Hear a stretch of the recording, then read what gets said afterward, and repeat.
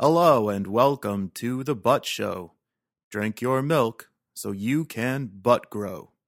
I'm Daniel Butt, and on this episode, I'm going to tell you what I know about Skittles, which was suggested by a listener of the show.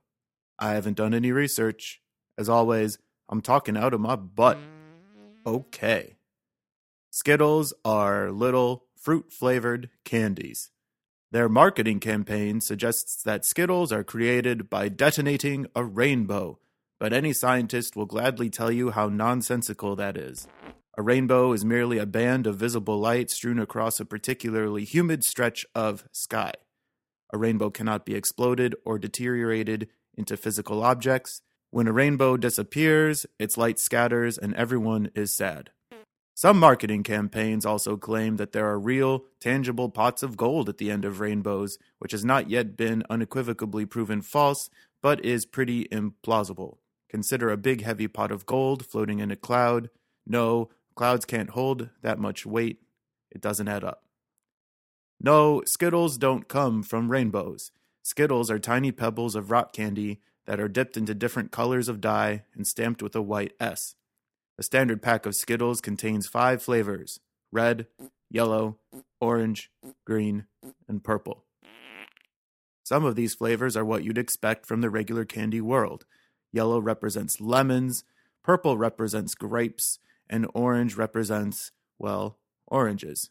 Red is a mystery. Is it strawberry? Is it cherry? Is it an apple? No one can say for sure. Apples have the most sugar of any fruit, so it makes sense that a sugary fruit candy would represent apple, but the idea of an apple candy is gross. Which brings me to the other debated color: does green represent limes or green apples? Well, the top brass at Skittles say green apple, but again, I contend that that is gross. And who are the top brass at Skittles anyway? It's no Willy Wonka operation that prioritizes whimsical ideas first and finds a way to bring them to life later. No, Skittles is under the corporate umbrella of the multinational corporation known as Mars. What a strange name for a multinational corporation on planet Earth, right? Well, Mars also owns M&Ms, which curiously look like Skittles, and this is corporate synergy at its finest. True to its name, the first candies to come out of the Mars Corporation did indeed originate on the planet Mars, in their subterranean cacao factories deep underground.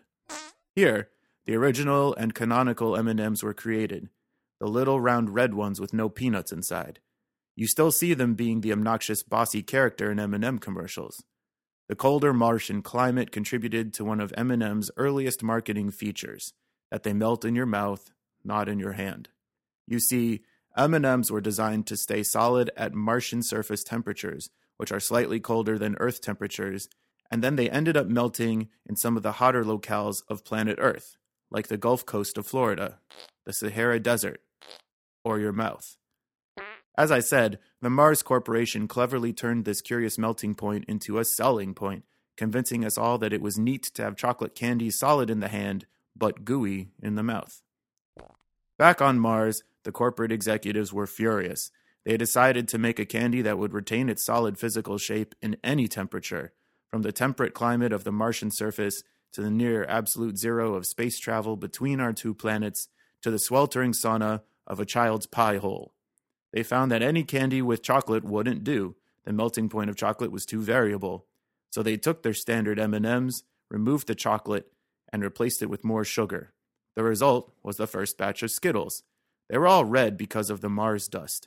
Some fool suggested using fruit dye to vary the color and flavors, and that took care of the 5 originals. The final change to be made was the white M on each candy changing to a white S, and that happened by accident.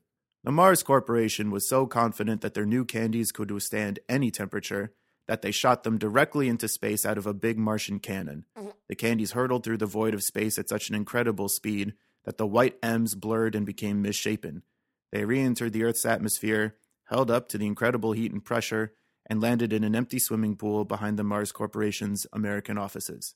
Scientists here on Earth ate a handful and declared them a guaranteed success. They also looked at the misshapen M's and decided they should be officially S's. And now, of course, Skittles are manufactured here on Earth, with sugar, color, and artificial flavoring. And the white S stamped on each one is on purpose. Skittles have indeed been a success. So successful, in fact, that you can buy packs of the candy in different flavor groupings than the originals. There are tropical Skittles, sour Skittles, wild berry Skittles, minty gum Skittles, savory Skittles, gluten-free Skittles, and vodka Skittles for adults. And that's all I know about Skittles.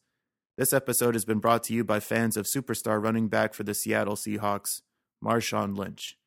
It is widely known that Marshawn is a big fan of Skittles, and he eats them before, during, and after his football games. In accordance with his post-game interview style, the rest of this ad read will be silent. This was a dumb joke. Many thanks to fans of Marshawn Lynch for sponsoring The Butt Show. All right, that wraps up this episode. To submit a topic for a future episode or listen to previous episodes, go to thebuttshow.com. Take care, everyone.